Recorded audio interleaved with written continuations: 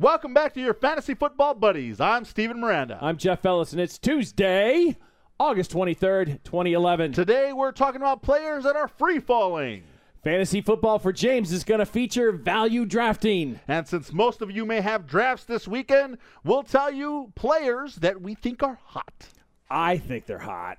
Do you? Oh, yeah. But first up, what we have for you is guys that you might want to get out of the way so they don't hit you because they are tumbling down the charts.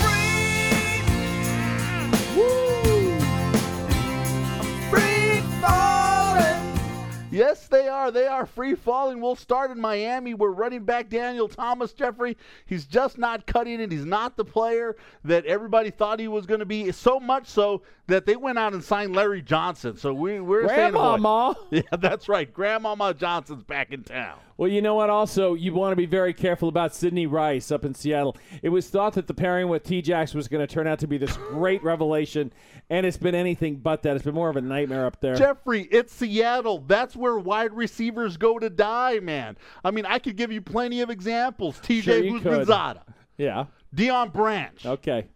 Joey Galloway. Steven. Bobby Ingram. Steven. Stop it. One more. Golden Tate. Come in. Thanks. Well, he's today, so he hasn't washed out completely yet. Cincinnati rookie wide receiver A.J. Green. Yep. He is, I was really high and excited on him at the draft. He's being drafted around 100th right now. However, he's fallen into the 4 bad things that could happen to a quarterback or into a wide receiver. 1, you're a wide receiver. 2, you're young.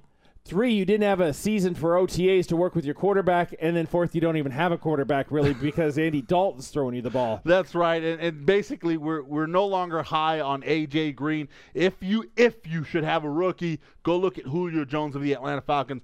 But stay away from A.J. Green. He's just not – there's nobody there to throw him the ball, really. Then, of course, I want to think about pretty much any running back named Ryan. With the exception of Ryan Grant for the Green Bay Packers.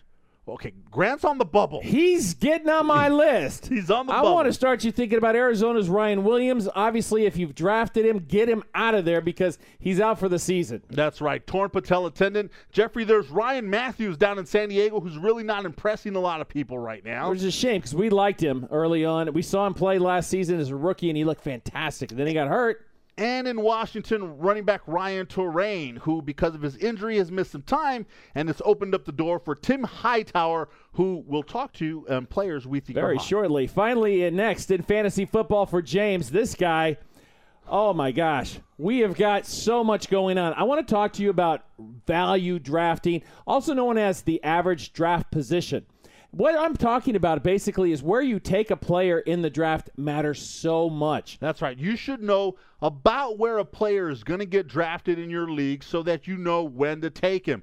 Obviously, an example, Jeffrey, quarterback Matt Stafford. We like him. We think you should go out and grab him, but you shouldn't grab him too early. Don't grab him in the first or second round. He's going to have a great season, but he's not first or second round material. That's exactly the point. Let's say you think that he's going to be the best quarterback at the end of the season, so you have to have him.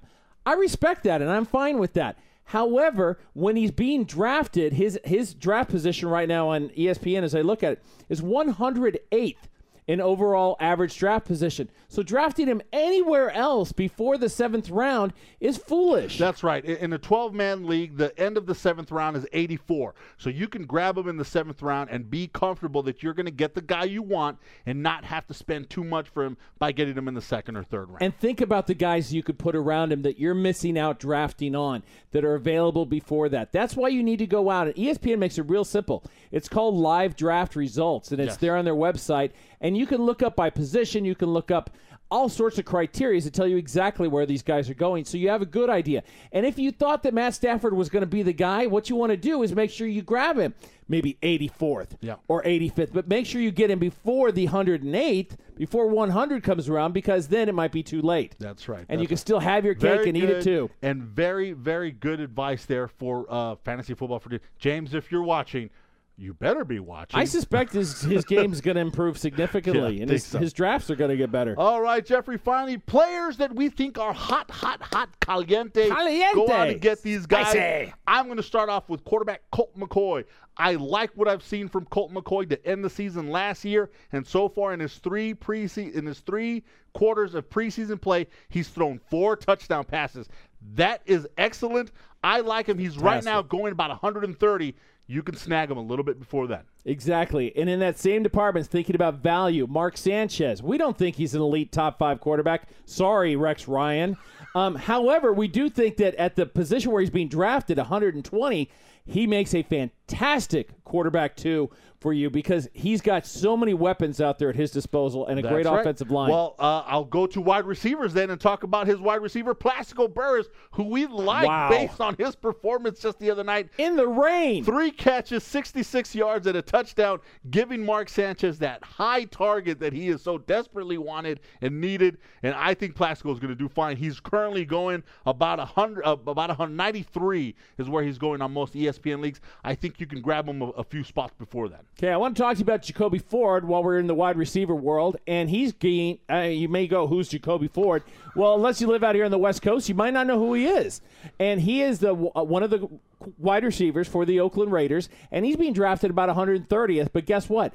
The guy's got good hands, and if there's any sort of competent quarterback play there, he's going to be getting the ball. His speed is great as well. Oh, looking at running backs, Jeffrey, the running back that we were talking about, traded from Arizona to Washington, Tim Hightower seems to be resurrecting his career there in Washington. He's looked great in the preseason, and right now he's going about 102 in most ESPN leagues. I think you grab him in around the 80th spot, he should be a steal for you. Now, another guy that is a fantastic pickup, he's going 142nd, is Ben Tate, the powerful clone, if you will, of Arian Foster there in Houston Texans. And I am stunned, Stephen, when I see him take the field. This guy, he reminds me so much of Arian Foster. He's big and he's burly and he runs people over. They had both at the beginning of last season. Tate got hurt early, and that was the end of it. Tate basically has caused his coaches to say practice is overrated because he has missed some practice. He gets on the field and just barrels over people. Skills is what wins it out. Then finally a tight end for you that we think is hot. Heath Miller of the Pittsburgh Steelers. He's going around 131. He is solid, and he is becoming Ben Roethlisberger's security blanket. When his wide receivers are covered, he likes to throw it to his tight end. Totally agree. We love it. That's what we have for you. This has been your Fantasy Football Buddies. I'm Stephen Miranda. Jeff Ellis. Out.